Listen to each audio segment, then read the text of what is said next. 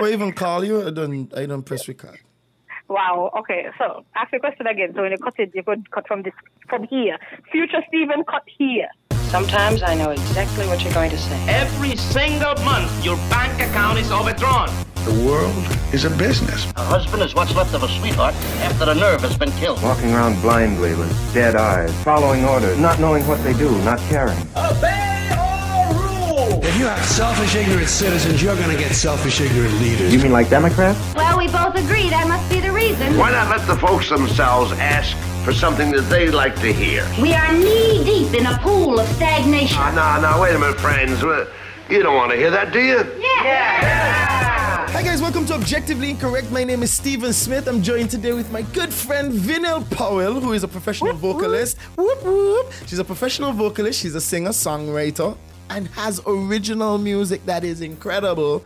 She's also the owner of Vinyl Powell Performing Artists. She has a whole team. We're going to talk about that in this episode. We're going to talk about a bunch of things. We're going to talk about money. We're going to talk about culture. We're going to talk about school. And lastly, but not leastly, we're going to be talking about music and the Federation and everything in between. So, Vinyl, welcome to the show. Hi, Stephen. Thank you for having me on your awesome podcast. Woo. Hi, guys. And Vinyl is so passionate. Like, Vinyl, you're one of the most passionate people. I've seen you, like, hype up an entire crowd, and she's a little short, but that doesn't matter. What? I am the tallest person you know. Exactly. What? Vinyl is the tallest personality I know, for sure. Hands down. Hands down, she's about 10 and a half feet tall. Well, actually, let's say it the better way. She's 10 feet, 6 inches and a half tall. Lol. As usual, before we even get into the show, we're going to do a fact or fiction section, and we're going to give Vinyl 5 facts. They are all about food. After each statement, you're going to tell me if you think it's true or if it's false. So I just say fact or fiction? Well, you could say true or false. Most people say true or false because it's just I got easy. it. You got it? Ready? I understand the assignment. You ready for number 1? Yes, sir. Let's do it. Number 1.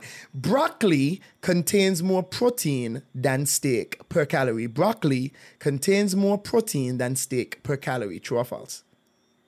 That's fiction because broccoli is full of fiber. It's a plant. Steak comes from a cow. What? It's actually true. What? Calorie per calorie, broccoli contains more protein than steak. Stephen, what? It's true. You made a good point, Googling which is this. you could Google it. You made a good point. You would have to eat a lot of broccoli to get the same protein as you would with a single steak. It's true, innit? You just Google it? Yes, I did Google it. It's true. Yeah. Number 2, bananas are berries. Number 2, bananas are berries. True or false? Bananas are berries? Berries. If I want to phrase it another way, bananas belong to the berry family. True or false? I don't know the answer to this. Use your intuition, darling. Use it. You could do it. So my intuition says no, bananas are a fruit, but I don't know the botanical stuff. So what do you think? The banana. What do you think? Because I got the first one wrong, I will say true for this because you might be playing a trick on me. So I will say true, final answer. Bananas are indeed berries. Bananas. So this is the fact behind it. Bananas develop from a flower with a single ovary and have a soft skin, fleshy middle, and small seeds. As such, they meet all botanical requirements of a berry and can be considered both fruit and berry. It's going to take longer than I need it to take. Okay. It's not going to. Number 3. No, you're not professional. But you got that one right. Number 3. Honey is the only food that will never go bad. Honey is the only food that will never go bad. True or false? Honey is the only food that will never go bad.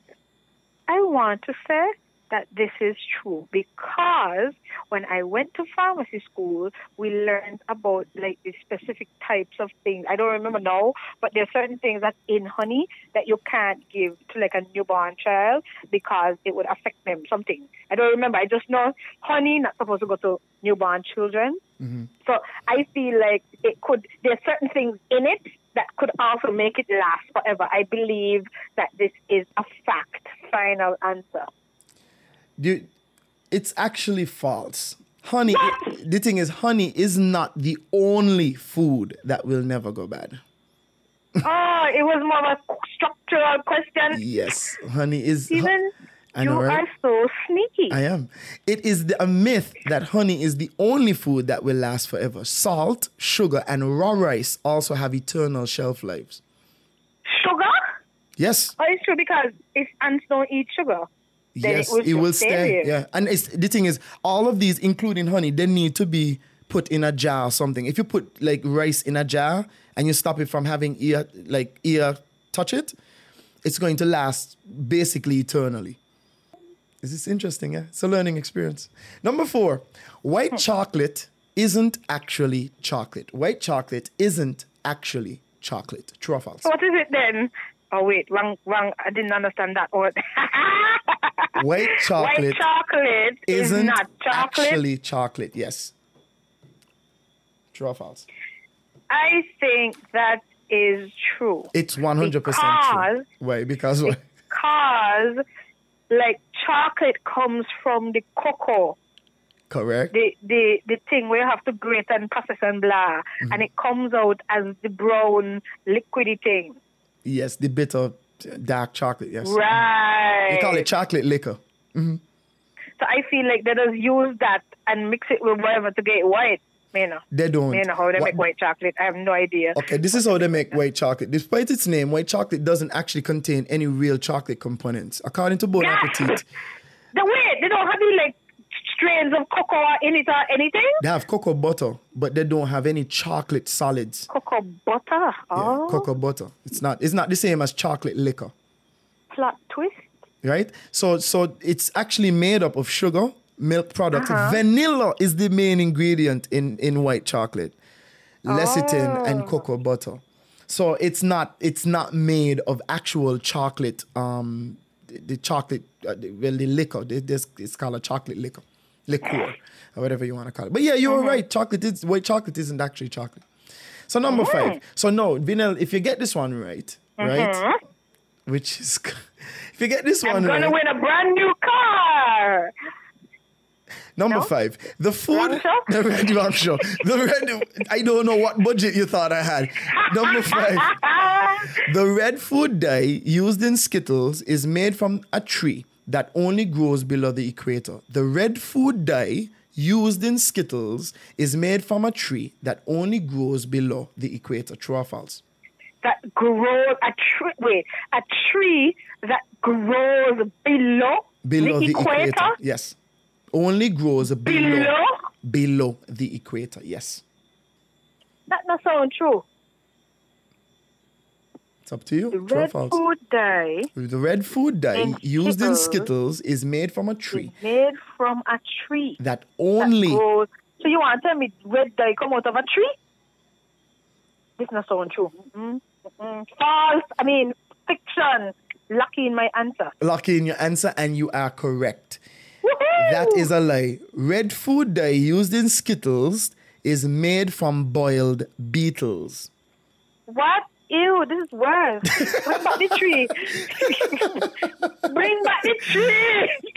There's a certain type of beetle that produces a red dye, a red food dye, and they have to boil the beetle and crush it in order to get the dye out. So is this sanitary? Yes, it is. We eat more insects than we would like to admit. I don't need to know about it. I don't think I need to know about it. I think I just need to eat them and continue living my life peacefully. You could eat them still. You've been eating them and nothing is wrong. I haven't had Skittles in years. And now I feel kind of good that I haven't. Now I'm just going to pick out all the red ones. Jesus, the red ones taste the best. So, Vina, when did you start? When did you start singing? Like, when is the furthest memory you have of singing? I always tell this story because my mother always told this story. I was 2 years old. 2 years? Jesus. And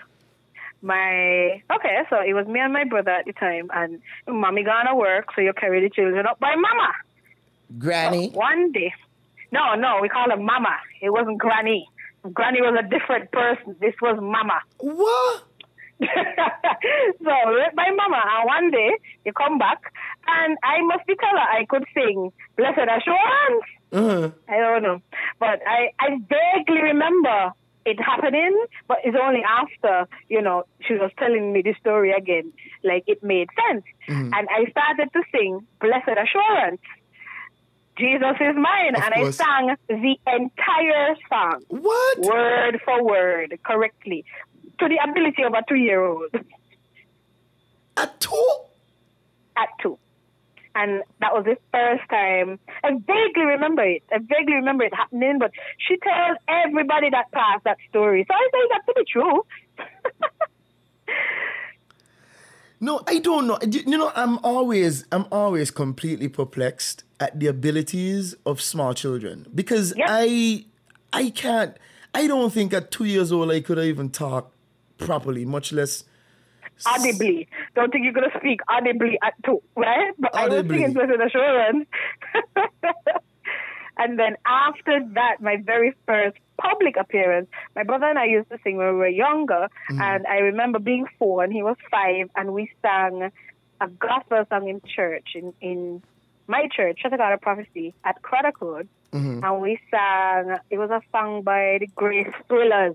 I want to hear the story. I want to hear the story. I really want to hear the story of him who died for me. Whole song. Wow, okay. 4 and 5, okay.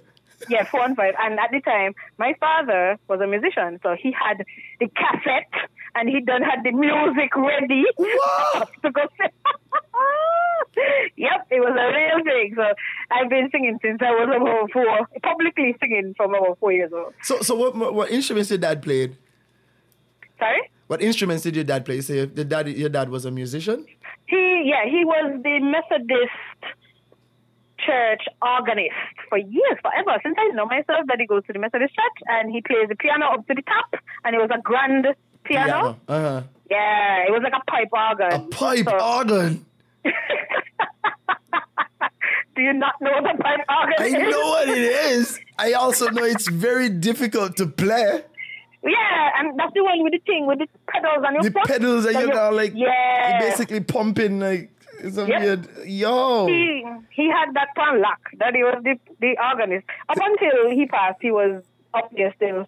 The church wasn't the same after. Of course, because, you know, when the greats go, sometimes nobody does come up behind them. Yeah, exactly. Who wants to touch the pipe organ? Just give me a normal Korg. What happened to the Korg? Even a Casio. Let me just plug it up to a little PA. A what? Rude. What is that? Hey, listen. You know how much like musicians in St. Kitts started on a Casio. That's very true. But I don't know where he started, but to me, he started on the Methodist organ. He probably did, because by the time when he was younger, they didn't have no Casio. Maybe not. It's true. Not over here. True. Yo, you know how expensive them things, like, stuff used to be so expensive. Like, the things that we take for granted, like, you could buy a Casio for like $100 US, right? And like, that man would be like thousands and thousands of dollars for a keyboard. Yep. And we had no power, you know, like, it was like crazy Back stuff. in the day. So you say he recorded the music, and you guys, he recorded it, or he just played it? No, he didn't play it, because he was the one sitting in front of us, coaching us along, singing along to make sure we got it down. Yeah. But I was singing this song with my eyes shut, because at that point they had done over-practice me, and I was already... Over-practice? Well, they did! Over-practice? Yes, they did. And it was a whole amazing thing, these two little children singing this song so good on key. I think they were just more amazed with the fact that, you know, we were cute and singing. Yeah, your little cute self. You know? Yes. Look at Vinyl and her brother. So you guys are harmonizing at that time, or not yet? I mean, I remember. That's a foggy detail. I don't remember that. You know, it's interesting, right? Because I probably grew up a little similar to you in terms of church. Like, I went to church. I still go to church for my whole life, right? And one of the things that I think that you learn, if you have the talent to sing, because some people don't, right, is you learn to harmonize early. If you're exposed to it. If you're exposed to it, yeah. But I mean, I come from a Pentecostal. I come from a Pentecostal church. So like, my mom was like the choir leader, the youth junior choir thing and whatever. So like, and I said whatever, like, and like as if to. You make it sound like she had all the titles. Youth leader, choir director, worship team. Yo, listen, my mother was MVP. My mother was MVP. My mother could sing, she could preach, she could teach. She was the Sunday school superintendent. She used to conduct vacation Bible school, design all the games. What? My mother was a poet. MVP, she was a guitarist. What? Like my mother is like a guitarist. Like the hardest instrument to play. Hardest. My mother was like strumming up. I don't know. She was beautiful, still is. She was a mother. She was she's a nurse, manager. My mother is like, she's an MVP. So like, even across the board in church, like my mother is an MVP. Like if somebody gets sick in church, my mother. If you need somebody to sing, my mother. If you want somebody to take care of the children, my mother. If you want somebody to even preach, my mother's preach. Wow. If you need a poem done, my mother. Wow. MVP. That's amazing. The only thing she never used to do is cook mass. She don't like to cook in mass. I mean, she cooks amazingly, but she doesn't like cooking in mass. She don't like that. Right. That's not she thing. She does do it twice a year for us, and Christmas, and like one other time, maybe on her birthday or something. But that's it. That's it. Yeah, that's it. Not with birthday. She does cooking mass when we go to Sunday school outing, which is like Labor Day. So she would cooking mass then. She hasn't done it for 2 years because, of course, you know what's going on right now. But cooking mass and share. And everybody comes around. And my father just get vexed. He's like, give him all the food. I could share a shot. You understand? It's like, I can't even get a full spoonful of rice. because of this. So yeah, you kind of learn to harmonize. So what made you decide? Because I mean, I'm guessing you weaved and you kept singing because you had to keep singing. Otherwise, you know. Right. So I maintained a singing reputation until my adulthood. And then I go listen to everybody else and get a real job. So that's when... I hate them. Don't you hate them?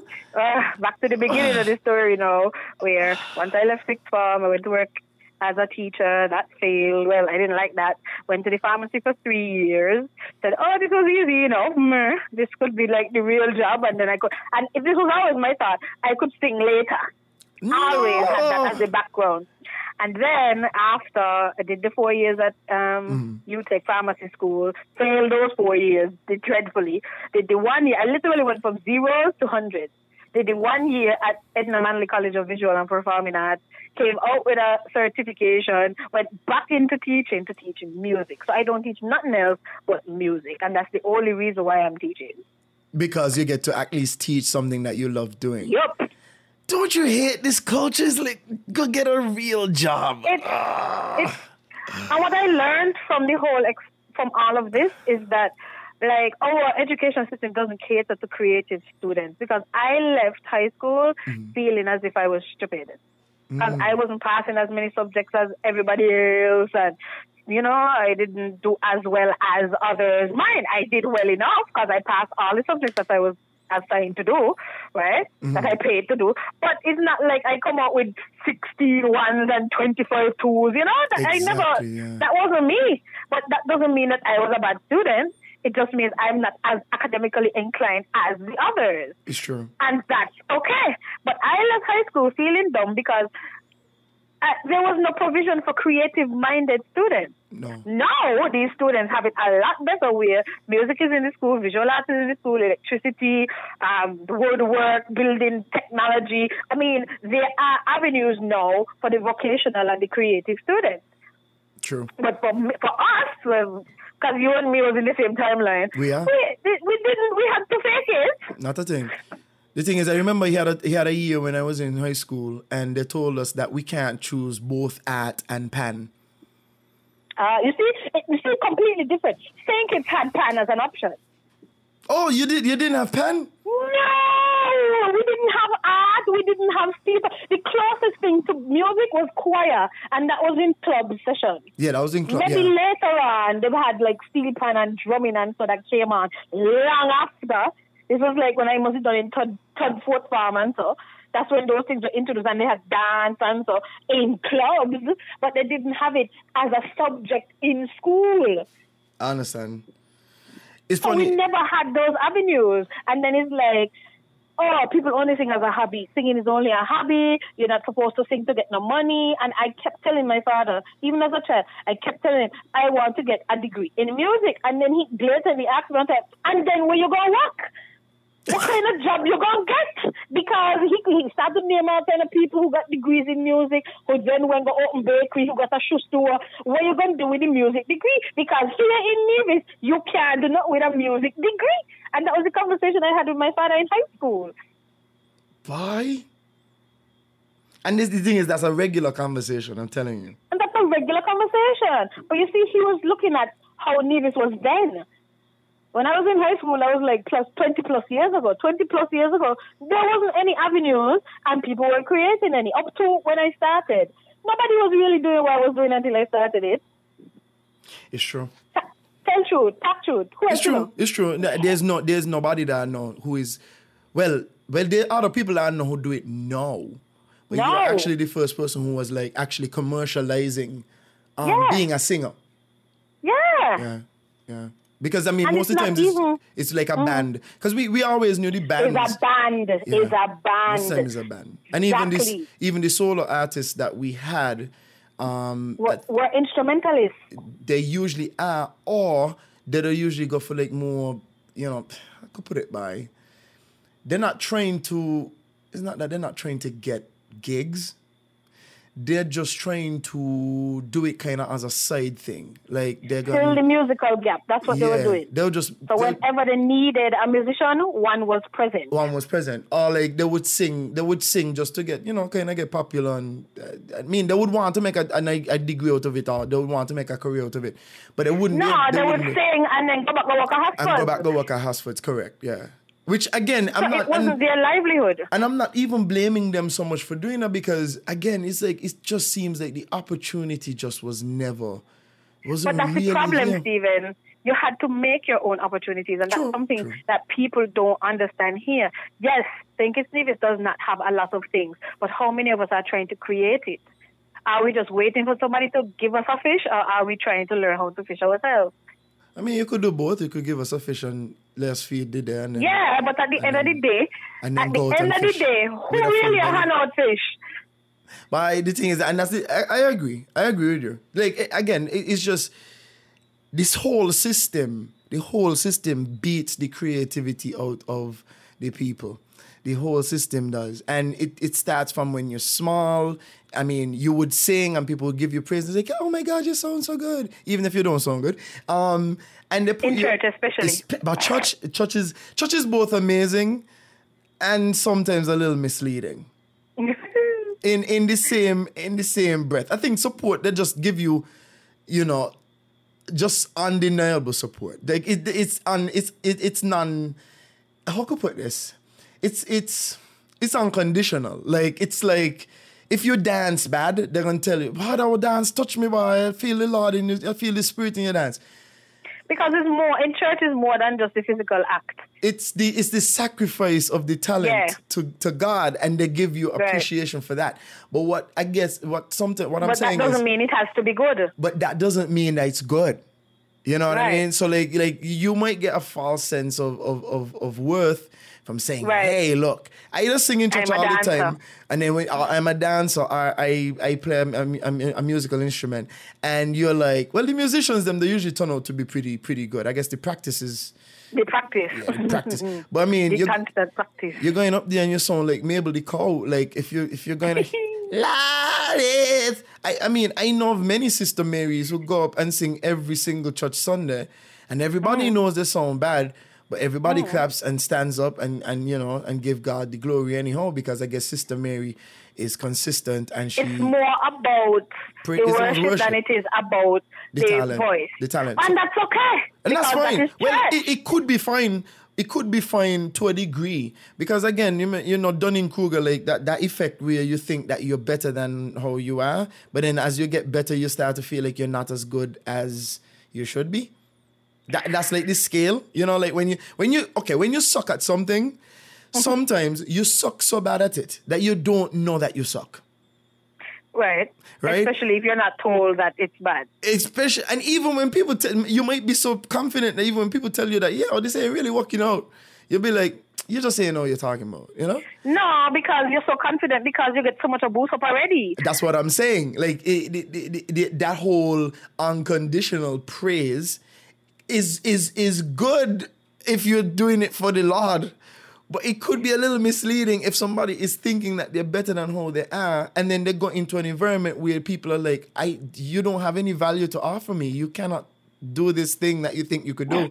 And the problem is that, again, Dunning-Kruger says, as you get better at something, you start realizing that, hey, look, or you start feeling like anybody could do it because you've done it. Right? And that you're not that special. That's there's a point where you hit when it's like, this is, I mean, you could do this. No, they can't. I mean, again, I'm not saying that you should feel like you should look down and say, oh, they can't. But the truth is, everybody has the talent. It's not yours. Everybody has an ability, right? And it's not yours. Like, God give everybody something. Like, you have something. You might not be using it. And some of us don't use it. But you have something. And it's not what I have. It might not be what I have, or you might have more of what I have than I have. Right. Because I could dance, but I'm not a dancer. I could dance too. Time. Me too. I could move my waist. But to say I'm going to be a solo dancer, dancing for events, oh no. It will not look good. It will not look good. And then for you to call me a choreographer would be a mess. Oh no. It would be like spitting in the faces of all those wonderful choreographers we have in St. Kitts and Nevis. I can't hold a candle to any of them. So what am I doing? And I'm gonna say this, and it's probably terrible. Like, after a while, I started to like kind of chuckle on the inside for church dances. I'm sorry. Again, if I'm alone, maybe I am, right? But I chuckle, and again, like, I would imitate them sometimes in my off season, right? Just like, to me, sometimes depending on the level of skill, is more about the song than the movement. It is, and because the movements are the same, I've been seeing the same raise a hand up to, and then open it and twirl since I was 2. Yeah, and like, because the people that have not advanced themselves, have not tried to learn anything. They're just doing the same movements over and over. And this is where the differentiation comes with somebody who actually studied, researched, did what they did, paid for an education in dance or singing or being an instrumentalist. There is a difference in the quality that you would see coming out. So if you see somebody dancing poorly, it's because maybe they didn't do any research, maybe they didn't get any practice, maybe they never took a class, And our society has become so conditioned to accepting mediocrity in terms of the creative that they don't appreciate the professional.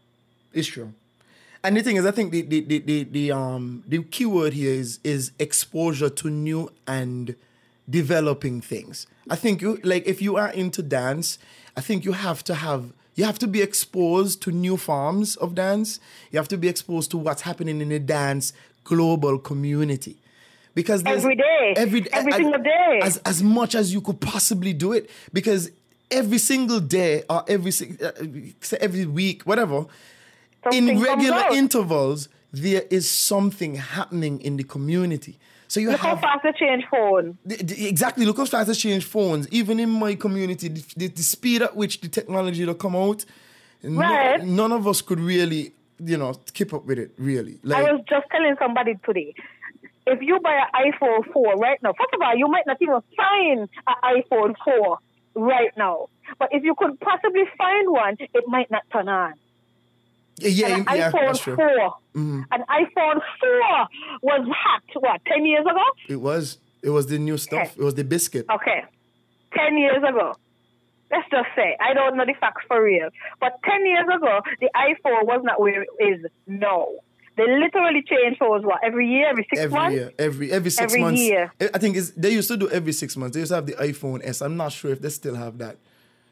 Just showing you, things are advancing every day. But at the same time, in the creative field, we accept whatever we get. That's true. But the thing is, they don't appreciate, I can't even stress this enough, they don't appreciate the professional who took the time to learn how to sing, who went to the school and paid for the education to better the craft. They don't appreciate it. And then, now I approach you as the professional singer. Here is what I do, and I do it well. Well, you can't sing no better than everybody else in Nevis, so no, I ain't going to pay you for this because I want it to be terrible so I can laugh. What? Mm-hmm. You think? They prefer... They prefer a comical presentation vocally on stage as opposed to something professionally refined and done. Somebody even told me I'm too serious. You're too serious? It's not that serious. About your craft? Because our society has been conditioned to accept mediocrity. I can't say this enough because it's true and it shows. It shows. If you want to know anything about the society, look at the children. As a teacher, before I was moved to the high school, I was in the primary school working under the music department. I was moving around. Mm-hmm. I told all the students, music is a subject on your timetable. Get a notebook. A child came back and told me to my face, my mommy said music is not important, so I am not going to get no notebook for your book. For music is not important? That is the mentality that we've been working with. Mediocrity in the creative arts. Mediocrity in church with the singing, the playing of the instruments, because that is what our society is accustomed to. And now that we are having professionals going to school, coming back with degrees in creative arts, music, dance, nobody wants to hire them. Because why? Why should I pay a professional pianist to go into school to play piano? And I know people who go play piano and not want as much money as you. Yeah, why? They're gonna treat it as a side thing. There you go. Creative arts in our society is treated as a hobby, not as a profession. And to me, it's the most offensive thing because you can't tell a plumber, please come unplug my toilet for fun. True. Yeah, you're right. You know, going to the supermarket and take up the groceries and say, oh, I'm just taking them for fun as a hobby. Yeah, you're right. So people who choose to do this should be respected. And also, we are needed in this society. Because if we didn't have creative people, we wouldn't have T-shirts to buy. True. But it goes so much further than that because I think every single movement in St. Kitts benefits from some form of creative art. Okay, wait, let me help you out. Hold on, pause. You need to start saying St. Kitts and Nevis, not St. Kitts. St. Kitts, I didn't say St. Kitts and Nevis. The Federation of St. Kitts and Nevis. There you go. Somebody told me that's wrong, eh? That it's not supposed to be St. Kitts and Nevis, it's St. Kitts Nevis. Yeah, it's true. It's not. There's no and in it. So, yeah. So the Federation of St. Kitts Nevis, every single movement benefits from the creative arts in some way or form. Yeah, exactly. If it's a poster, even if it's just promoting it, if it's a poster, if it's a song that they're using, even if it's not a local song, you're still benefiting from creative arts. Look at the situation report that come on every Wednesday. If somebody creative wasn't there, you think we would have been seeing any pie chart? None at all. None at all. And this person has to work every single day. Okay, but nobody wants to pay. Nobody wants to put the money where the creative art is. And you rightly said, every time you go to a dance, there is music. Correct. Somebody has to write and record the music. Correct. Okay. Every time you go out, people want to wear all kind of fancy clothes. Somebody has to design them for the clothes. Yes, designing is the biggest part of the manufacturing process. Even if it was in a factory, somebody had to dry it up and somebody had to get paid for drying it up. Correct. And that person is a designer. They are a designer. They literally, that's what they do, draw. I come up with creative concepts and you produce them. And that's a whole other side of the ballgame. I'm not saying that's not important. I'm saying without a vision. Okay, it's like saying this. It's very, very difficult to build a house without a plan.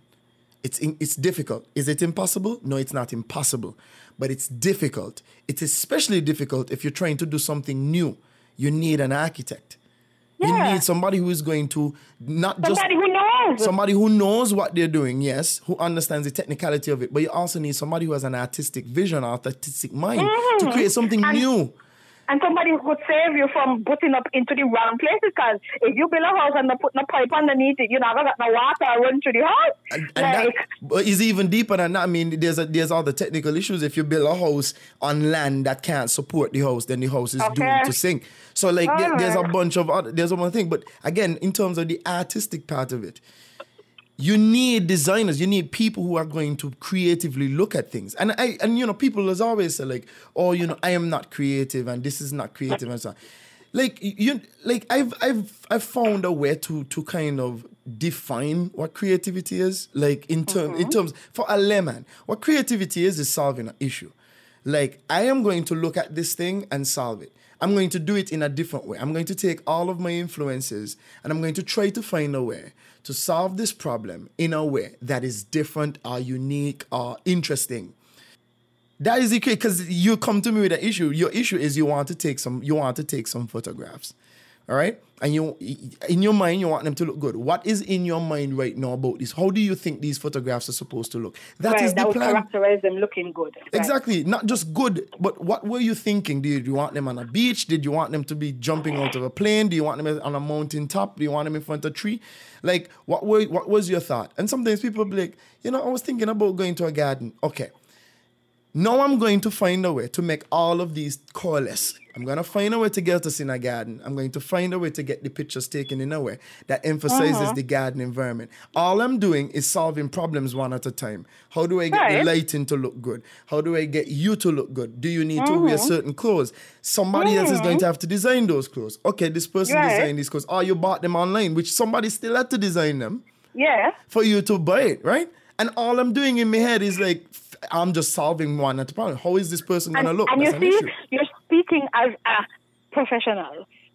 Exactly. You're speaking as somebody who did their research, who knows what to expect, who knows what to do. Because if you take the pictures and they don't like what they have on, they're going to see that after the picture is taken. Correct. Not before. But then that's the thing. And as you're saying, just like you as a singer, you would have to know before. Like somebody, if I come to you and I say, hey, Vinel, I need you to do an hour.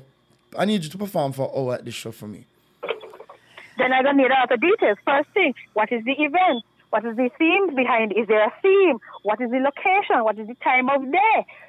What kind of songs do you want? What type? Because the music will denote what kind of event you're having. Correct. People feel like I must just shut up and sing. Correct. Just shut up and open my mouth. But then if I show up to a church event and I start to sing, saving all my love for you. You got to put Jesus in it. That. You just put Jesus in there. No. Say, I'm saving all my love for Jesus. No, because that's disrespecting the person who wrote the song. True. You're right. So no, that's not an option. You could even. We as the professionals, we have a mandate to respect the other professionals if we're using their work. Correct. You're right. And I was just joking. I'm just saying you're right. There's a bunch of variables that we need to fine tune. Like, what is it are we going to do here? What is the expectation? Right. And the thing is, people, again, because you're not in the field, sometimes you don't have a clear appreciation for the value that this person is offering. I would think, and I guess correct me please, because I like to be on the right side of history sometimes. I would think that rehearsal for a 1 hour show is going to take weeks. That's what I think. I don't know. Especially if the person is asking for you. Yeah, we're working with a band, of course. If you're working with a band, then if you're working with a band ever for anything, even if it's a 3-minute song, rehearsal might take a week for one song, for 1 3-minute song. Correct. You can't make the assumption that they know it, they're gonna figure it out. Not necessarily. That's not how it works. Unless it is an experienced band, they've been playing together for years. They know how, they probably practiced this song already. Correct. That's why they could be in a position to just wing it. But that band costs money. But that type of band would cost more than somebody who just starting out. Correct. I might take a little longer. Correct. Because you have to pay for the years. Correct. You're paying for time. You're paying for the time You're paying because for they learn how time. to do it already. But you're not paying for an hour. And that's the thing that people don't really get. When they see your price and they say, but this is it's just an hour. No, it's not. It's not just an hour. It is just an hour. It's just an hour that you'll be seeing me. But there were a lot of years, there was a lot of practice, there was a lot of blood, sweat, and cussing that went on before I could produce this hour. Correct. It is an hour. Correct. Yes, you're right. Correct. But it is an hour that I am prepared to give you. Which is not an hour. Imagine if Vinyl, you've been singing from since you were 2 years old. I'm not gonna guess your age. I'm just gonna say you've been singing for more. I'm 30. I am 30. I will not hide it. Proud 30. Okay. Well, I've been singing for 28 years, professionally for 3. You've been singing for 28 years, which means that even if I only hear you for 30 seconds, I am actually listening to 28 years of experience using your voice as an instrument. Yes. For my listening pleasure. Right. And you're hearing all the training I already paid for. I cannot expect that is going to come for $10. There's no way. Even if I had because I think we have a factory worker mentality, and I'm gonna say exactly what I feel is a factory worker mentality. A factory worker mentality is I'm going to bring some unskilled people, and I'm going to give them a job that is simple. All they have to do is pull a lever for 5 hours to 8 hours a day. So all you have to do, pull this lever, press this button. That's it. Pull the lever, press the button. Pull the lever, press the button. As much as that is time consuming, and as much as those people should be paid well because you're taking up all the day and you're making them miserable, that job is easily replaced. Like could, if you quit, you don't need no training for that. You don't need a lot of training. So you don't need any training for that. What? 2 minutes? Well, the thing is, sometimes even again, I might be really underselling what it is they do, but I'm gonna say, if it is just pulling a lever and pressing a button, you really don't need any training. Pull this lever, when you see the light turn red, press the button. Rinse, repeat, and do this for the next 8 hours for the rest of your life, right? Right, that's it. If you choose to quit, I'm going to just rehire somebody else. And I'm going to pay them the same minimum wage. I'm going to pay them the same, what it is, like $9, $10, $12 an hour, or less, or whatever, to do the same thing. You're not an irreplaceable worker if that's all you do, right? But I'm not hiring I'm not hiring somebody that's necessarily replaceable. I'm hiring somebody who has 28 years of experience in doing something that anybody cannot do. There you go. You see what I mean? But again, the value that's attributed to that is, and again, it has a lot to do, again, with culture, because with culture is wash your foot and come, which is the same mediocrity that you're talking about. You are somebody who is going to just jump on stage, start to sing, and you could hear I've listened to this thousands and thousands of times. Somebody go up to sing their name, practice with the church band. Mm-hmm. And the church band is going to just dun, dun, dun, dun, dun. You mean like the video that was circulating the other day? Like the video is embarrassing, but usually it's done a lot better than that. Usually they just start singing, and even if they start in the wrong key, you see the pianist, they're feeling out which key they're in, and then he starts to just play. Even in that video, right? The embarrassing video that was circulating. Yeah, two of them actually. I don't know if anybody. No, I'm talking about the one at the funeral. I'm not sure which one was the funeral. What was the song, Jesus? Something, songs of Jesus. Okay, no. Yeah. Sing the one just love of Jesus. Right. Right. If you paid attention to that video, the level of combat that keyboardist came in with. Nobody paid attention to the keyboardist. But the keyboardist came in hard. He did. Real hard. And then she just messed it up. Once he found that key, he was ready to roll. That's talent.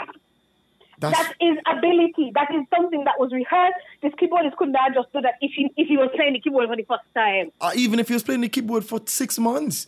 Like that's what I'm saying. It takes so much years, and even the and again, you know how we continue. And again, I'm sorry to hit the church. I really do respect No, we're church. kind of bashing them a lot. I'm going to bash them one more time now.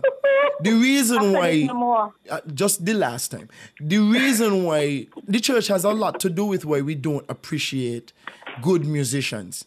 When musicians play in the church, most of the times, 99% of the times, they do not get paid to play.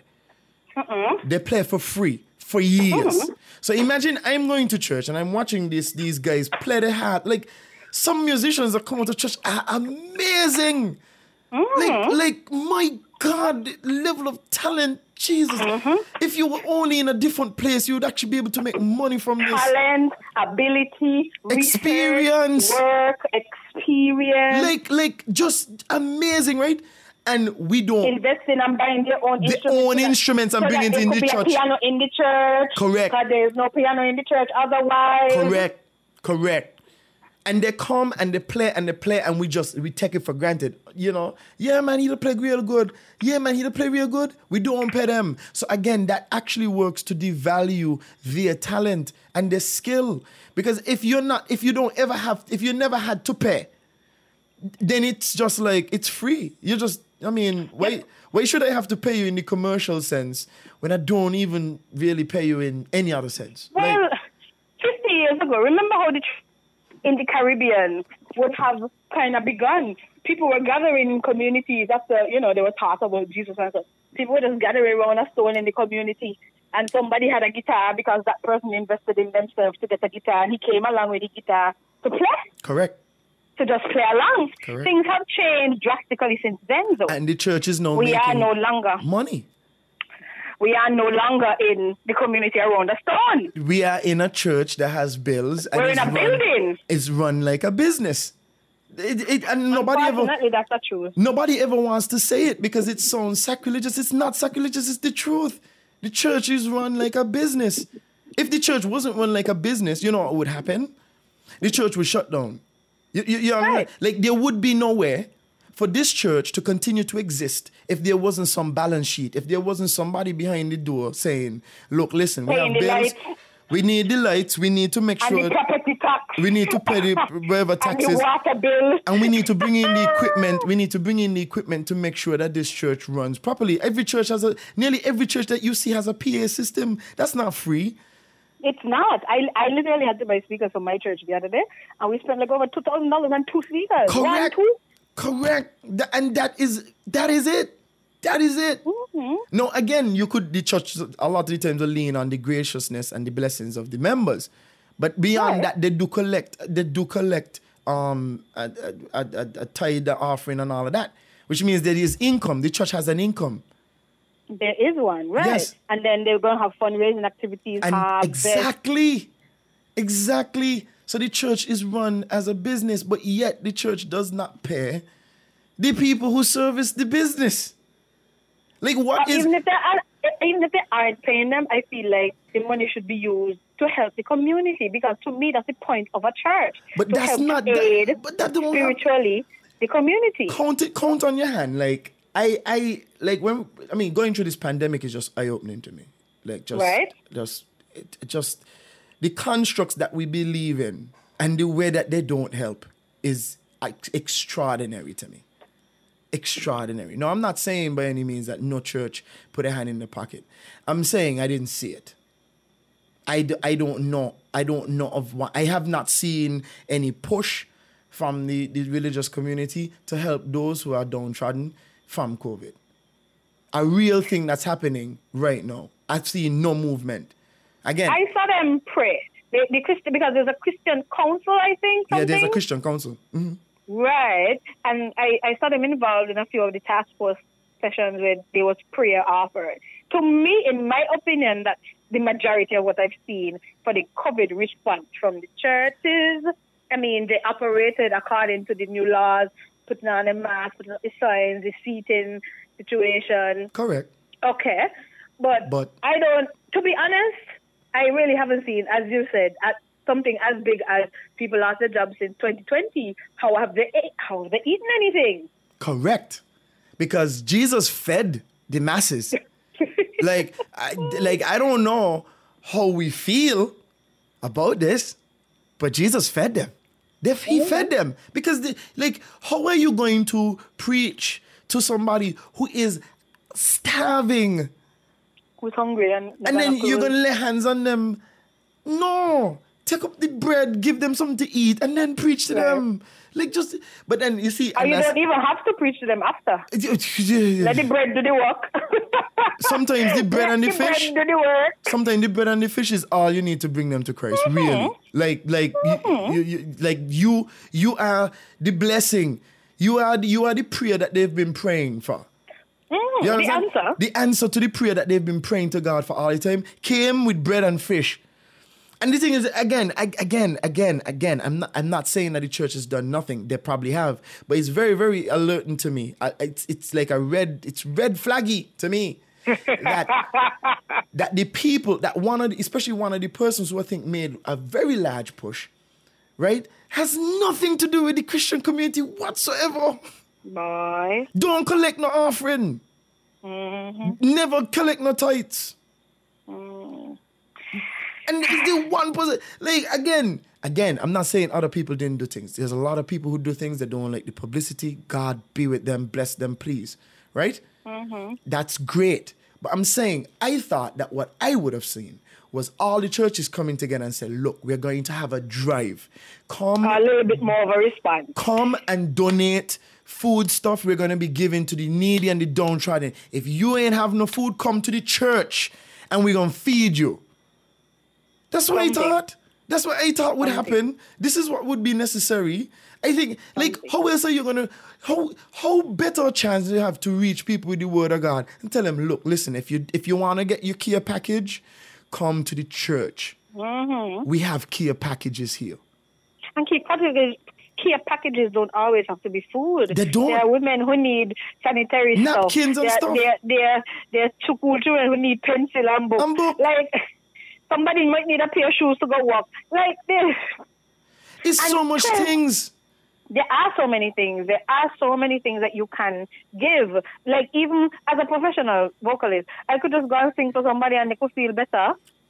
All of these things. There's the intangible, and of course, I'm not delaying that the intangible. I'm not saying prayer doesn't work, because prayer does work. Prayer does work. And I do believe in prayer. I do think prayer is necessary. But I also think there's a time to pray and there's a time to go out and work. The Bible says faith without work is dead. Correct. So you're going to go on.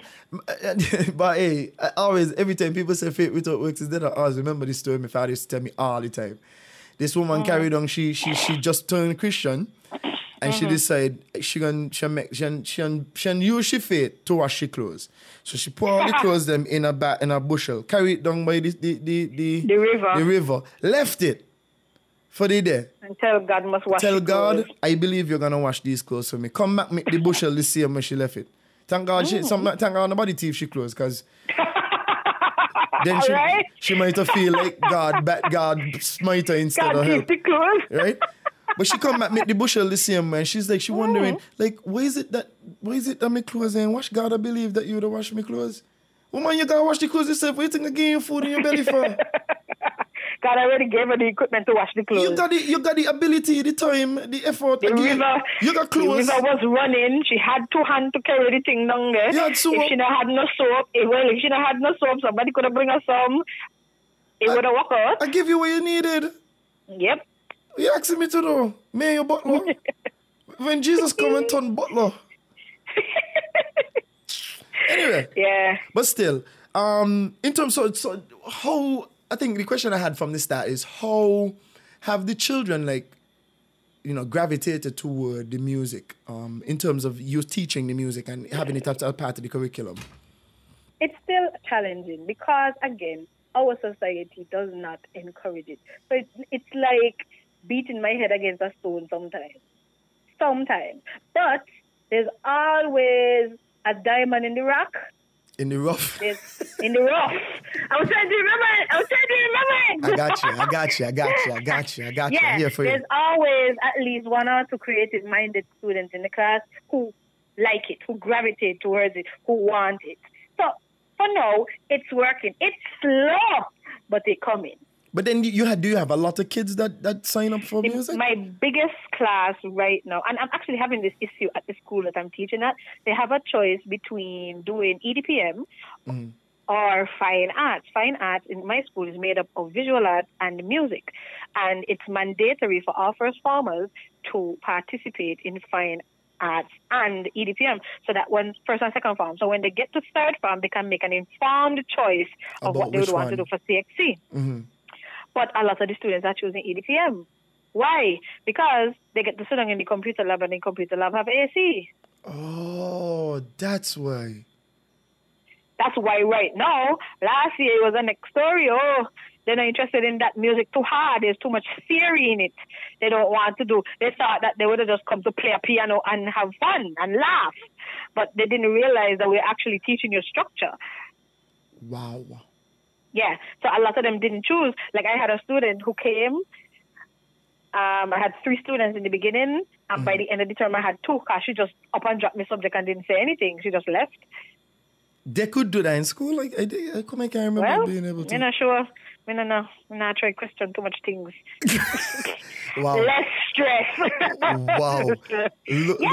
Look how they've totally removed the power from the teachers. I couldn't drop no class. I can't remember ever being able to, like, say, I'm ain't going. But you're crazy in school. Like, it is school. But, I don't know. Different time, different But then my question is, what does a student do when they drop a subject? Like, is that just a free period? They have to go. They have to go to the next available class. So, like, for example, if they drop music, they have to go to EDPM now. There's no choice. Oh. Yeah. Oh, that's right. So she dropped music and went to EDPM? Basically. Because I was like, I thought this sounded like college. You know, in college, you're like, I'm ain't going. Yeah, to me, this thing ain't a lot of choices now, but different time. Is it good to give them? Because I mean, I don't know. I don't run the school. I just do what I'm told, and I cannot speak much about that. I don't know. And me, I actively stay in my lane. I don't try to nothing. I just You know, one of my fears, Vanilla, I'll share it with you. One of my fears is that, especially in the educational system, is that we are not doing a very good job of kind of diversifying what we are doing as a community. And what I mean by that is there's only so much particular jobs in one field. For example, why would we? Our society believes, and I say this without any fear, our society believes that only certain jobs can pay you. But again... Literally. But our society thrives on tourism. So the only jobs in St. Kitts Beavis is if you be anything in the medical field, anything in law enforcement, and anything in tourism. Anything outside of that does not exist here. And that is a reality. So when we had COVID-19 and it stopped the major industry of tourism, stopped it in the tracks, arrested, our society was failing because the majority of people were in the tourism and hospitality industry. And now the government now has to, in some way, shape or form. That is where the that is where the money was. But no more of that money is coming in. So what are we going to do? Because our society does not push diversity. Every person is needed. Every job is needed. And nobody, and I speak like this because I'm speaking out of passion. Don't think that this is anger, because I'm not angry. I know that. I just feel like, I know, but you're going to have people listening, and I don't want anybody to feel like I cutting you off. Guys, Vinny, talk hard, like, most of the time. Especially when I'm passionate. People need to understand everybody has a role to play in our society. So don't try to fit into what you think you should be doing. Fit into what you are called to do, what you feel like you should be doing. Because you could be an electrician because you like that. I can't be an electrician. I gonna die. You will not. You will not. You will not. First try, I will die. No, Like, we're gonna tell you the end. protocols first. We're gonna show you how to do it, and then you. Electricians are needed. Drivers are needed. Theater arts people are needed. Imagine we went through these lockdowns and we didn't have any kind of entertainment, no kind of place to watch, no kind of movie, no kind of TV show. Imagine the whole lockdown with no form of creativity or entertainment. True. And the thing is, it surprises me how much of an opening that was. Imagine if you could have done streamed plays. You check what I'm saying? You could have done stream plays during that time. You could have done concerts, locked-in concerts where you don't have an audience per se, but you have people performing on the stage. And that's what I was doing. Correct. Because that makes sense. Like, you're providing an avenue for people to sort of experience local art. The only thing we could have experienced really at that time was foreign art. And then, not just that, but I was also giving the people who are with me, my team, something to do. Correct. To keep them sharp. Right. And hopefully maybe you're still needed. Yes, you're still important, and you need to develop the skill. But the thing is, one thing that we don't even go into, and it doesn't have much to do with art, but like information technology, I think the most that we think about it as is like word processing. Like type in a Word document. Type a Word document and do some spreadsheets. Which again, I'm not saying these skills are not important. Yes, they are. You should know how to navigate a spreadsheet. You should know how to navigate a spreadsheet, and you should know how to navigate a simple word processing document. But trust me, these kids, they could learn this thing in like 15 minutes. In most scenarios, watching one YouTube video. Really and truly, I don't think, and again, I could be wrong. I'm going to say this not as an absolute, but I don't really think you need a full year, 2, 3, 4, 5, 6, 7 years to learn word processing. Unless that is what you're doing professionally. Because everybody, there's a specific job that needs that. Because accountants need that, people who have to do like case studies and things about those kind of things need that. Agreed. Okay, but if that is not your job and all you want to do is sell t-shirts, why would you choose to do EDPM over visual art? It perplexes me. But beyond that, like, we don't really, like, okay, for example, Sinkers does not have an information technology hub. We don't have an industry that thrives in that regard, right? Yet, all of these children are more technologically advanced than most adults over 35. Yes, they are. Right? Which means that we are ripe. Why isn't St. Kitts part Silicon Valley? St. Kitts Nevis. St. Kitts Nevis. I keep saying St. Kitts, and I know that Nevisions, they get really pissed. Mm-hmm. Why in the Federation of St. Kitts Nevis don't we have a hub for information technology where we actually design apps, where we actually do things that the world could benefit from, that we could sell? You know why? You know why, Stephen? Because nobody has created it yet. Nobody has created it yet. Nobody has created it yet.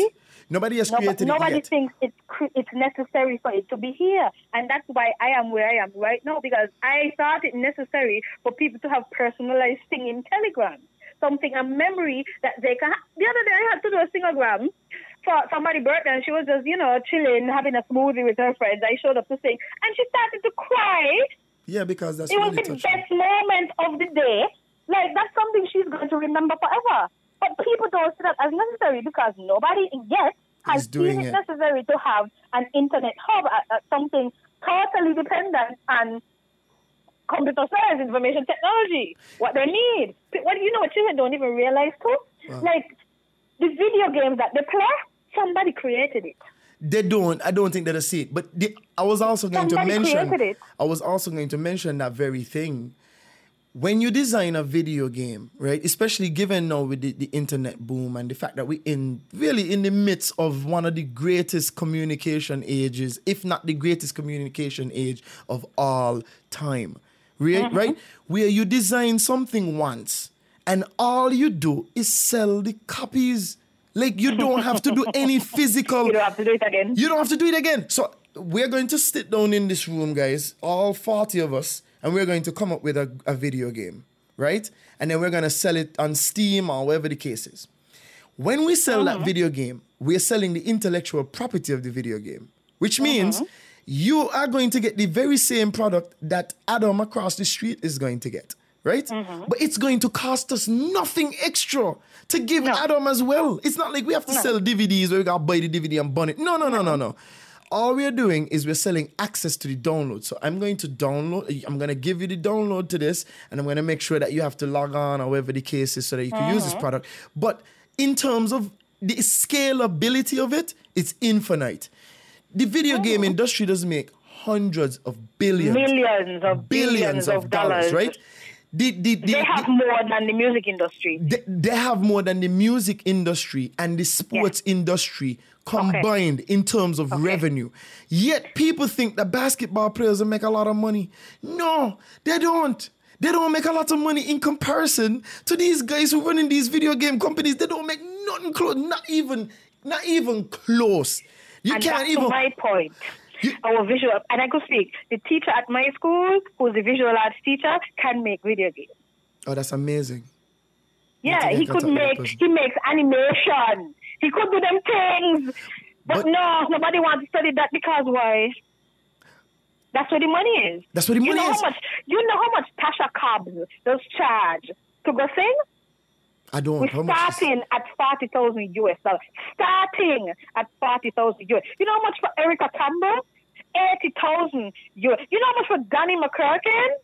Over $100,000 US. Like, you know how much for Ty Truman who was here the other day? I don't. Do I continue? Continue. Go ahead. This is interesting. I'm just saying, there is money in these environments. Like, okay, I was talking to a youth group the other day who called me in to talk about my profession, basically this. Talk about the profession, talk about, how I got to where I am, blah, blah. And one of the questions was, you don't make money? I'm like, yeah, I charge $80 for a 2-minute song. What you talk about? Hello?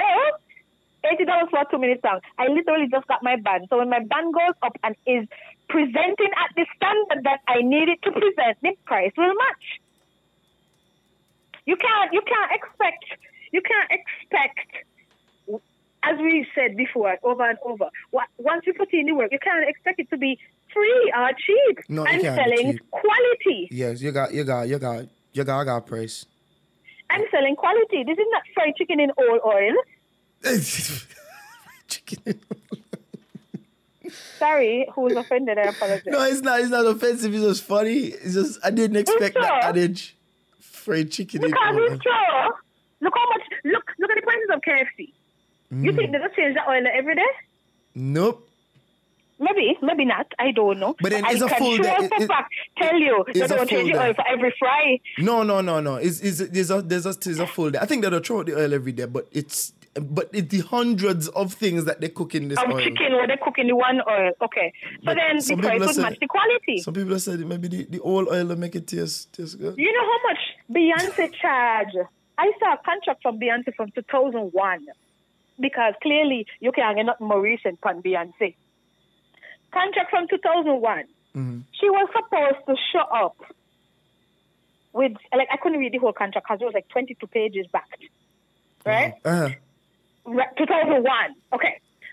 She was supposed to show up somewhere to perform for a minimum starting rate of $2 million. $2 million, yeah. A starting rate. And then it's more. If she had to overnight, of course. It's much more. That was 2001. It's much more, actually. It's much more. If she had to overnight, automatically she is staying in the best hotel, in the best room for 4 people. That is in the contract. This is before you get she to show up. You sign off to this. Correct. And she pays nothing. And then if she has to travel, you have to give her the money to travel. Before. This is outside of the $2 million. People say that there's no money in entertainment. That's but a lie. The problem is they're not paying the money that's supposed to be in entertainment here because they don't appreciate what it takes for this to work. It's very interesting. It's very interesting because Beyonce, the other day, she had a Netflix special, right? The other day? Yeah, a couple years ago. You mean the Coachella thing? Yeah, I think it was Coachella. When she was doing the whole back behind the scenes and how she... Yeah, Coachella. I watched most of it. Not a huge Beyonce fan. But And I'm saying that I hope the Beehive don't come after me. I'm not saying that she's bad. I'm just saying I'm not a huge fan of Beyonce. Okay. I appreciate Beyonce's work ethic more than anything else. But I'm gonna say, and that's what I was about to say. It's just when I watched that special, I watched most of it. I had to give Jack the jacket. This is an amazing. This is an amazing experience that she's offering. That's an amazing standard. Yeah. Because if you tell me she rehearsed for that show, Coachella was rehearsed for a year. 4 months on the singing, 4 months on the choreography, and another 4 months to put everything together. That was 12 months. That's a year. That is the year. And then you want me $50 for the ticket? I practiced for a whole year on one thing for a whole year.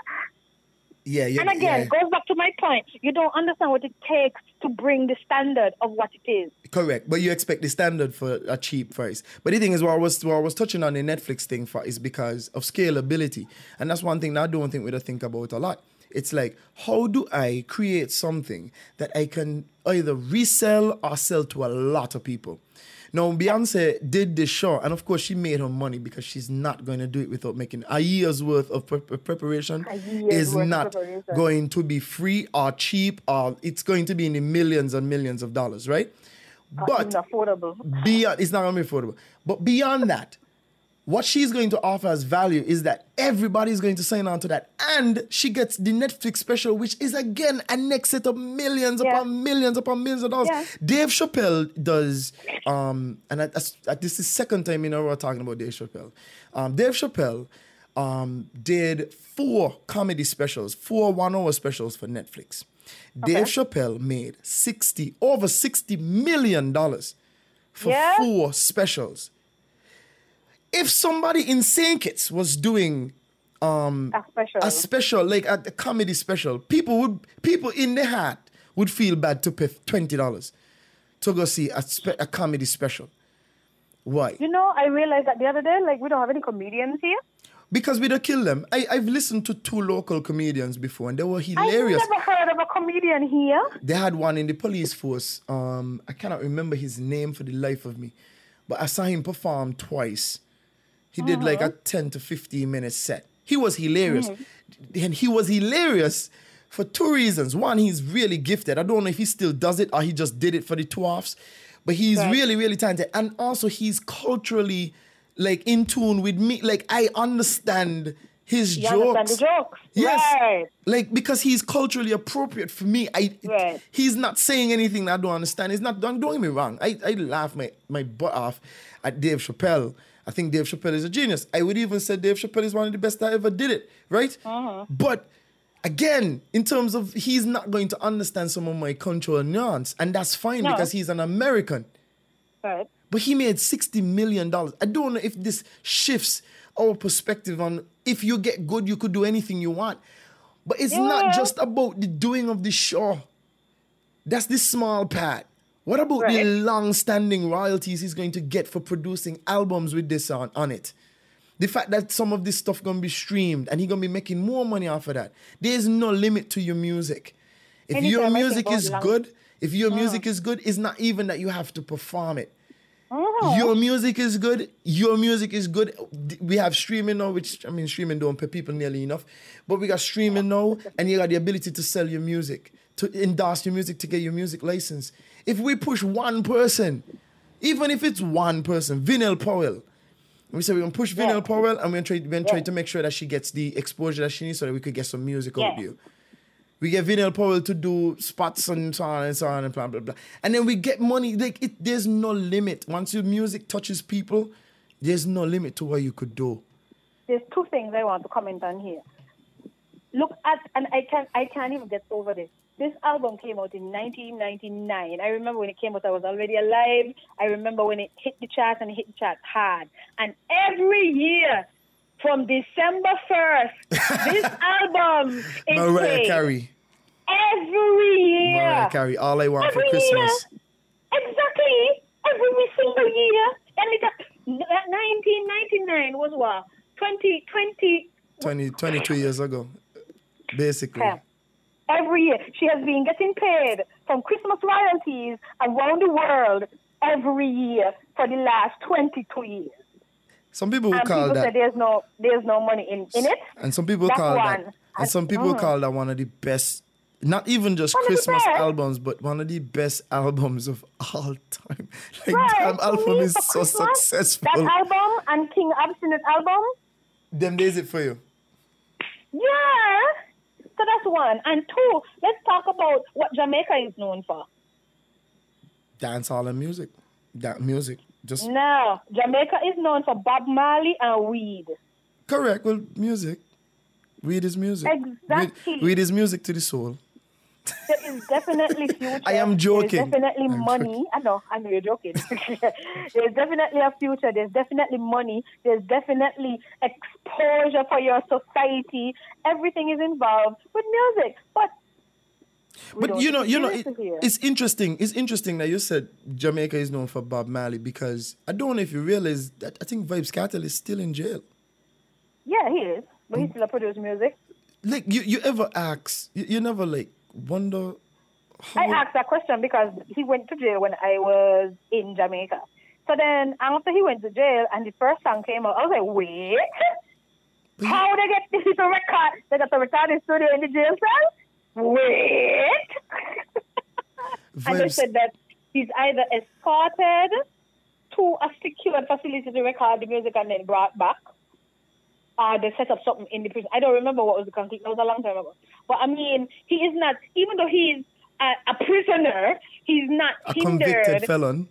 Okay, he is not hindered from continuing to produce music that Jamaica will now use to promote their society. This is what I'm saying. This is the power. They don't limit their culture even for a felon. This is what I'm saying. The power of music is real. We need music. And that's why I think I was so offended when you said that the guy, the child came to school without a book because the mother said music ain't important. That mother listens to music. I could guarantee you she'd have listened to music. If your ringtone is a song. Even if she ringtone ain't, she does listen to music. Because I think as a human now, that's a fundamental need for us now. Fundamental. You want to tell me you're going to go through your whole life and you ever hear somebody say, man, I like music. Man, like what? But even if you like music, you listen to music. But you don't listen to music all the time. Whether you appreciate it, whether you see it as valuable or not, because you don't pay for it every time you hear it, it's still something valuable to you because you're still listening to it. It still adds to your life. Who gonna go to a party and ain't got no music? There is no party without music. There's no party without music. Even if you got a gathering, a little vibes. Remember back in the day when, let's talk locally now, the Sugarheads, the ultrasound people, the Grandmasters people, the Bacchanal, remember? The New Vibes people. Mm-hmm. Remember all them that was going on because of the different kinds of bands? Different bands, yeah. Mm-hmm. But what were they playing? Music. Right, no, music. Beanie Man versus Bounty Killer. They probably had Beanie Man went up against Bounty Killer at least 10 times. They've been at it for years and years. Them man don't make money, and you got people who does like war for Beanie or war for Bounty Killer. Like you remember when it was Vybz Kartel and Movado? When they had the gully, the whole thing, and the music, them two guys were the representation of the conflict for us, you know, because us on the outside ain't like we could witness it firsthand. It's true. Right? But people don't in sync it, say it's a Gaza. Yeah. You understand? Like that was back in the day. And that's only because of the music, because they're not invested in the war. They invested in the music. I feel like that contributed to a lot of the crime that we used to have. It did because any form of divisiveness could create war, isn't it? It doesn't take a lot. Like if you step on Mito, we could start a war. Your family and my family could just not agree. Is he fault? Is she fault? He spit on her, she could, you know, whatever. Everybody gonna try to justify the reason why they're on this side. But again, to get to the point, the music, we cannot say that music is not valuable. Music is value. Music is life. Music is life. You can't, if you're sad, you're going to listen to music. If you're going to walk, you're going to listen to music. You can't stand your job. You want to plug in your earphones so you could just listen to music. You're at the gym. To get pumped, you're listening music. You cannot say this thing is not valuable. You can't say that art ain't valuable. We need art as human beings. We need it. Absolutely necessary. We need it. You know, it's funny, every time I talk about like movies and stuff, people always be like, it's so much it costs. Movies, to produce a movie in our time now, costs millions of dollars. A single actress or actor could cost you $20 million of your budget. No, I don't know if we could fathom this. One person on set. And it takes way more than one person to make a movie. Yeah, definitely. Most times. Right? One person, $20 million. Yeah. One person, $10 million. Easy. That's of the budget. Easy, that's it. Hundreds of people work on a movie set. Hundreds. Movies don't imply everybody. Think of a job. Think of a job and tell me, think of a job, any job, plumber. There'll be plumbers that'll have to have plumbing, adequate plumbing on a movie set. Somebody who upholsters a chair. Poster. Somebody who does build furniture. People who does do, people who does sing. Because music has to, you have to have a music. A movie without music, don't make sense. A movie without music ain't make no sense. Because the introduction never sweet. Even a documentary have to have music. We have as to. boring as they are. I've learned from the very first thing, I learned as a filmmaker, as a cinematographer, is that music is mood. The mood of the mood, how this thing makes you feel, has more to do with the music than it has to do with the acting, with the visuals. The visuals that give you context, they plant you into a reality. Fine, and that's a big job. Not saying it's not. It's a humongous task. But if the music is what will make people cry, if you watch a Pixar movie, I don't know how soft you are. Maybe you are. Maybe I love Pixar and Disney. And Disney. What I'm saying is, I'm not saying you don't love it. I'm saying Pixar movies don't make me bawl. Like I don't shed tears. Toy Story was heartbreaking. The third one? I think this is the third one. I don't remember which one. All of them make me cry. The third one, I think, when you reach the end, tears come out my eye. I couldn't believe it. It's ridiculous. I was like, why am I crying? And that moment in Lion King, when Mufasa falls, every time, every time, a lot, man. Without fault, you need every time, me ball. Every time. I'm gonna have to give you a hug the next time I see you. But yeah, again, the mood of it gives you context so you know what you're crying about, but the mood is in the music. Exactly. Or sometimes and even if you watch that scene in mute, it wouldn't have the same the same impact. So again, for somebody to say that music is not important, it hurts me. It hits me. It's like, if you want to kick me in the gonads, just send me music ain't important. All right, so last thing I want to touch on you. Imagine that's not what we're doing here. But then the last thing I want to ask you is about your team, because I think a lot of the times when people see you perform, when they see people perform, they kind of just assume that, it's you, and maybe just I show up and open my mouth. You show up, you open your mouth, and the band maybe just pluck a little couple strings behind you. But talk to me about your team. What does it take to get Vinell on stage? What goes into getting you to perform? Okay, so the hard question is here. I've been waiting for it. What does it take to make it work? And I feel like this is necessary to talk about because a lot of people don't understand it. And because they don't understand it, they don't support it. So my team is made up, first of all, this is the first time I'm talking about the team. I haven't even launched it yet. What? We have a launch coming.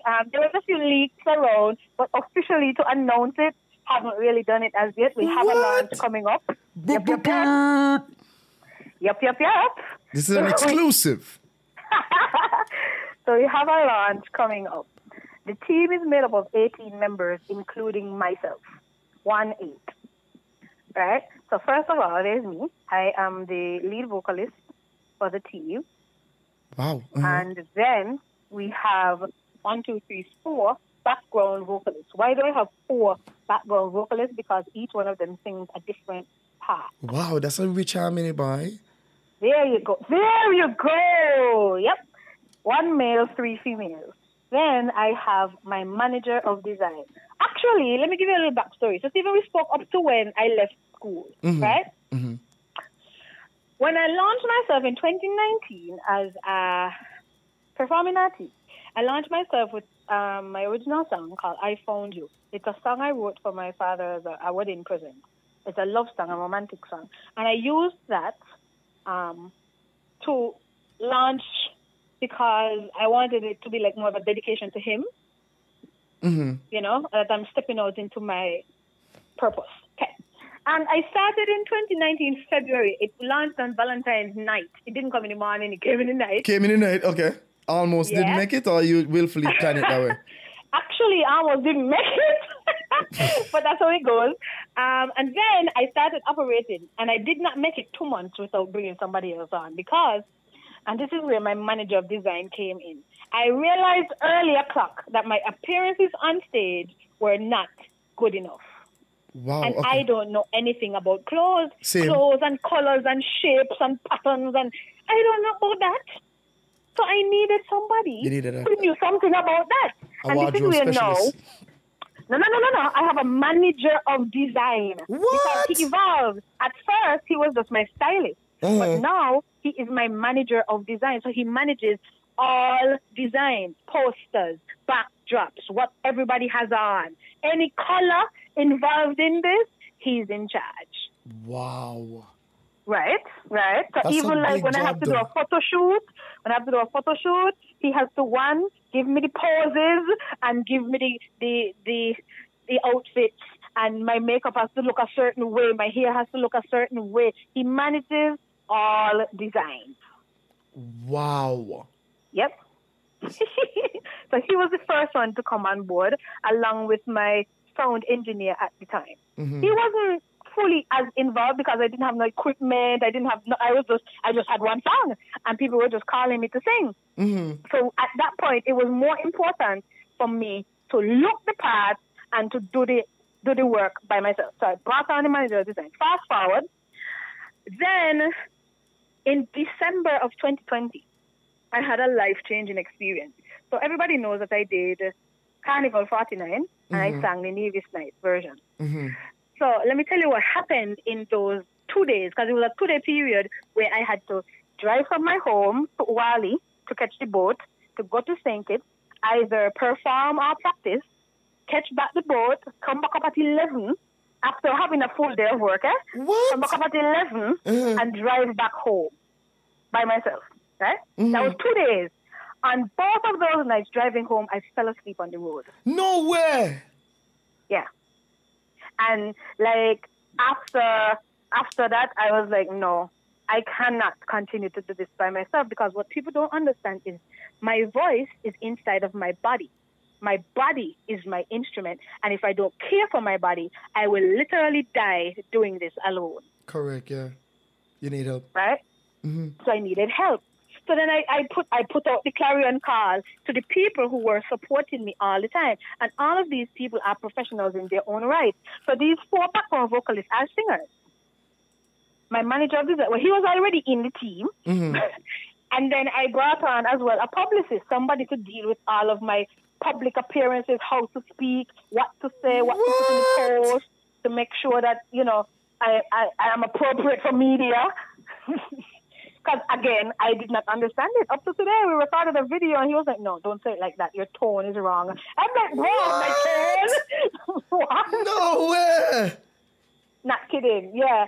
So I have a publicist who manages all of my posts and public, like how I speak in public. We even went over this conversation before I came here. Then I have my sound engineer who manages my sound, right? He manages everything else. He knows how many cards are on the stage. He knows the height of my mic stand. He knows what vinyl should be sounding like, where all the technical stuff that I don't know nothing about. He does deal to make with it it. sound better. He just deal with it. And whatever if I say I need something, he knows how to translate it, to communicate it with whoever to make the change. Or he makes the change himself. I have my own electrician. Electrician? Because Yes, my electrician manages all of my lighting. So if I'm having an event, he's into, and I had to purchase all these out of pocket. I had to get my own set of lights and stuff. But when the lights come, I don't know what wattage, I don't know the angle, I don't know, I don't know about lights. So he manages all of the lights. When we had an event this year, a Mother's Day event, and I had to use a house. And he just took one of the lights and installed it into the current flow of the house so that we could turn it on and off from the house switch. What are I could have never do that for myself. Right? I also have 2 personal assistants. I have 2 personal assistants because in the event that one is not available, I have a next one. And they manage all of the bookings and the scheduling. One thing that was really happening a lot when I was doing it by myself, I was double booking for the same day all the time. Oh, no. Same day, same time, I'm supposed to show up to 2 events. Because what? I trying to do everything by myself. I can't remember. Even if I had a book, I can't find the book because I had to go this way. And, I have a driver. After that driving experience, I said for certain events when I'm feeling exhausted, like if I have to perform for 3 hours, 2 hours, I prefer somebody drive me home. So I have a driver who takes care of the driving. Wait, you didn't get in an accident, right? I did not get in an accident. But you just fell asleep. Jesus, I fell asleep and caught myself multiple times. Do you know how tired you have to be to fall asleep driving in Nevis? Because it's not like no place is really that far, right? No, it was literally a 20-minute drive and I could not stay awake for 20 minutes. Wow. And to me, that was the scariest thing ever. Wow. So moving back to the team. I have 2 advisors, a business advisor, somebody to talk money. Let's talk money. How is this going to work? How much money we getting in? How much are you spending? Show me the sheet. Income, expenditure, boom, bam. She reviews everything, all business transactions, and I have a production advisor who helps me in terms of like how the production is going to run, which song's supposed to go first, how do we look, what's happening here. Just somebody to oversee and give advice. Wow. Not somebody to do anything, just somebody to tell me how to do it. Correct. Because the money, with that, this is the thing, because I have a lot of questions. But go ahead, I'm going to comment on this business advisor. Go ahead. And then, last but not least, I saved them for last because they came in last. I have my band manager who manages all of the band, the instruments, the rehearsal space, the rehearsal times, how good the guys are. And then I have the band, which is made up of a drummer, a keyboardist, a guitarist, and a bass player. My God, a 4-man band. Yeah, a 4-man band and a 5-part harmony. Hello? My God.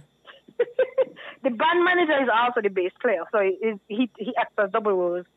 Why is it that I'm finding that a lot of band managers are bass players? What is it about the bass that does attract them? I don't know. This person that I have, like, I had him on my roster for a very long time, like from the time I started, but he was still in school. So he finished school recently, and I told him, as soon as your big toe touch the ground in Nevis, you are my band manager. All right? Nobody else gonna get you.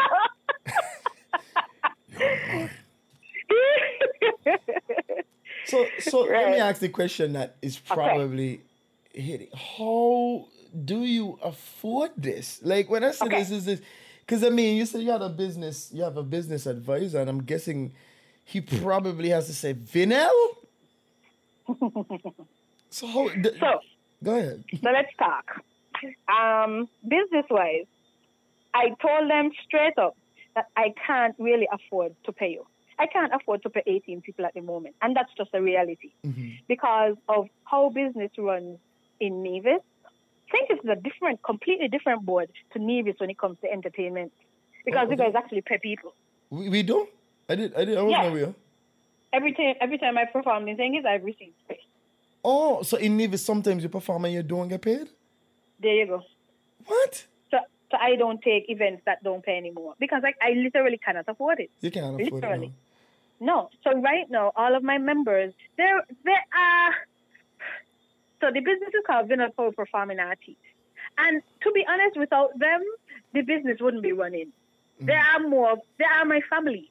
They are my performing family that helps, that comes eager to learn. Some of these are younger people who want the opportunity to do something proper. And I just feel like I need to respect them, give them an appropriate title, give them an appropriate role where they can act accordingly. And then you can put it on your resume. I am the chauffeur for Vinyl Powell Performing Artist. At least, at the very least. At the very least, you know? And I also said to myself, when the time comes, and I told him that when the time comes and the money is coming in, I know who I'm paying. So right now, they're volunteering their services, and I don't want them to listen to this and feel like they're just statistics, because they're not. These people have sat with me. These people have had meetings. We've discussed. We've gone through, and it's like a love. It's a family. It's a bond. Right? You know, in a family structure, you have everybody that plays their role. Father goes to work and bring in the money. Mother cook the food. The children exist. You know, everybody has a role. And it makes me emotional just thinking about how all these people came on board to help this dream become a reality. Because without them, it wouldn't be one. I remember when I used to go to church, they used to say, without a vision, the people perish. I think that was the statement. Without a vision, the people perish. And it's amazing. Like, I'm always astounded, and just, I love humanity, you know? A lot of people say, like, I think when I talk to some of my friends, they're very pessimistic. Some of them. They're very pessimistic, and they'll be like, you know, the world is filled with bad. And I'm like, I don't agree. I don't agree that the world is filled with bad. I think the world does have bad. There's some evil that exists, correct. But I do think that in terms of my own personal life, I could honestly say that most of the people I've met were about their own affairs, and they really didn't care to be evil. They just wanted to do what they wanted to do. But I also found some gem of people, and I've met them. They're beautiful people who are willing to do and go above and beyond for the sake of accomplishing better. Just for that. This is like, look, this young lady here, she's talented, and I want to help. That's it. I found 18 people, including myself in the 18, who want to come together for this one unique goal. For it to work, correct. It's amazing, and I find it to be very, very touching. It's very touching. Really, I tell you, it makes me emotional every time I think about it. Sometimes even when the driver is just driving me back home, I'm behind there crying, because if he wasn't driving me back home, I might have been in a ditch somewhere in my vehicle, you know? It's just so amazing. And it just goes to show that people are needed. 100%. Yeah. Because look at this. If all of these people, all of them have jobs outside of this, right? So right now they can sustain themselves. But when this gets to the point of an actual financially running business, they'll have another income. Correct. And they've made the investment. They've made the investment in you. Exactly. And there are 18 people who would be receiving salaries. Correct. For jobs that they do. These guys don't get paid for driving. Exactly. Which is a real job. And that is a real job because it's needed. It's needed. The thing is, in America, I think some of these things, they're more appreciated in bigger countries, but we need to bring the culture down here. And that's all I'm saying. Right. To bring the culture down here. When somebody is spending their time, a driver is an asset. Gas. Spending their time and gas, especially if they're using their own vehicle. Like, even in America, like, sometimes they don't even be driving their own vehicle, you know? They're literally driving somebody else's vehicle. Or the person who hired them, they're driving their vehicle. But driving is a real job. It's a real job. It's a commitment, and you gotta be on the ball. Like, you can't be chauffeuring like you're on the F1 racetrack when you're driving other people. You know what I mean? No. You gotta be careful. You gotta be making good decisions. You gotta be on the ball all the time. You can't be driving like Stephen Smith if you're driving people. Speed demon and speed racer. I'm saying this, and I hope people, if I get in an accident or something, people don't say, "Oh, it's because he does drive." It's not that. I'm telling you. I just drive. I try to drive as precise as possible, and I do enjoy driving. But yeah, it's a group. It's really a community effort, and you have a community of 17 more other individuals who are investing in your vision. I think that's amazing. it's not my vision, it's our vision. In one vision, correct. Because it's not mine alone anymore. And just to show you, like, all of these people represent something that I would have had to be doing if they weren't there. And you wouldn't have been doing it at the caliber, because again, I could have never done it at that caliber. Exactly. I could have never, even if I tried, I could have never, because which one person can do 18 things effectively, professionally well? At the same time, yeah. At the same time. It's impossible. And this is why I would say, this is why my body ran down when I was driving and falling asleep, because I was trying to do 18 things by myself. And that is not what people don't understand. My instrument is my body, not just my voice. Mm-hmm. So when you see me show up on a stage to sing a song, a 4-minute song, we had to go through so many discussions, big fighting argument with my manager. He's like, he want me wear this and I don't like how he look at me. And then, like, had to go fight to go to my hair, had to go cut off somebody to go drive, go to the place. There's so many things that had to happen. Mm-hmm. For it to happen. And I didn't even start talking with the band yet, because literally I got my band members like 2 to 3 weeks ago. Literally, they just came. Wow. Fresh. Yeah. And literally, I'm right now in the process of trying to attain an investment so that I can purchase the rest of the equipment that is now needed for a band to effectively function. How much cards we need, how much mic we need, how much the drum set, the stand, the everything. An investment of almost 25,000 EC dollars that I would have to make. How is this funded, you ask? Out of my pocket right now. Oh my God. And all I do is my government salary, and I have the pop-ups, the gigs where I sing, the vocal the singograms, the entertainment that people don't want to pay for. You see the struggle? It is. It is. And this is just you're trying to do it at a professional level. You know, right. it's just an interesting thing. It's just I find it to be interesting, because I think these conversations are necessary, especially in public, because I think a lot of people really don't get what it takes to do something that you make look easy. And that's the problem with being good at any particular thing. If you are good at something, you make it look to the outsider that it's easy. You don't make because it look... I took so long to understand how to make it look easy. Correct. I took so long becoming so good at it that it looks easy now. But nobody was there when I was in vocal classes, and I couldn't get this run down, and my voice was cracking, and I couldn't remember this word, and my tongue just wouldn't say it how it's supposed to be said. Nobody understands what it takes to make it. They don't. And the thing is, again, when you make it look easy, you make it look like it doesn't take much. And I think that is when it comes to art, I think that is the greatness and the problem at the same time. To the layman, somebody building a house, I mean, they make it look like that. It just comes together so well that it's like, yeah, man, how hard could this possibly be? Really hard. You know, somebody drawing, somebody like I looked at a guy. I was watching this video. We're gonna wrap up just now, but I was watching this video where this guy was painting, and he was painting upside down, right? Mm-hmm. And he did this Martin Luther King portrait. Now, of course, you can't tell it's a Martin Luther King portrait because he paints it upside down, and he does it in 1 minute. No. 1 minute? He does it in 1 minute. It was like a speed 1 painting. minute? 1 minute. I think it's a minute. Wow. It's either a minute or a minute and 20 seconds. But he does it in a minute and something, right? Okay. And I think it was on America's Got Talent or something. But anyway, he then turns it upside down at the end, because we're looking at him paint this thing and saying... And we don't know what it is. This looks like nonsense. Like, and time running out, and we gain like 10 seconds. What this, bro? Bro, you come on prime time to embarrass yourself? To go waste everybody's time with the nonsense painting? Boy, as soon as the time reached 2 seconds, my boy flipped the thing, and I was just like, oh, wow, my God. No, I'm going to say this. He makes that.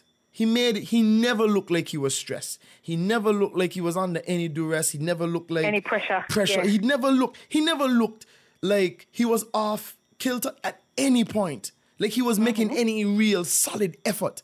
He made it look easy. The problem is, the good thing is, he did amazing work. And I could only imagine the amount of man-hours it took for him to get to the point where he could draw something in a minute and something seconds, turn it up and do it upside down and make it look like a complete, beautiful work of art using only black paint. What I'm saying is he made it look easy, which also makes it look like it's not valuable. And that is the issue. That is the issue. It's valuable because that is a unique skill. And the value that he puts to it is he probably isn't even evaluating it the way he should. That's all I'm saying. Even if that guy charges $1 million, right? And you say that that's too much money, it's not for you to pay for it. No. It's for whoever. It's for the person the value. who could be like, this is phenomenal. 1.5 million. Exactly. It's not for you, and people will get upset when you give them your price. I've been at the victim of this for a very long time. People get everything upset. can't cost the price of a pizza. No, and I always say, like, there are other people who do this. If you want to find a cheaper price, you could find somebody else. You don't have to come to me, but don't come to me and say, "Hey, look, that is way too expensive. You must be crazy." No, you don't see the value in it to this level. That's all it is. I'm crazy about what I do. Exactly. You don't see the value in it because you don't see the value in it. And I'm not here to try to convince you to see the value in it. What the value is, right? No. The thing is, if you saw the value and you said, look, I know this is what it's worth. Could you do it for this?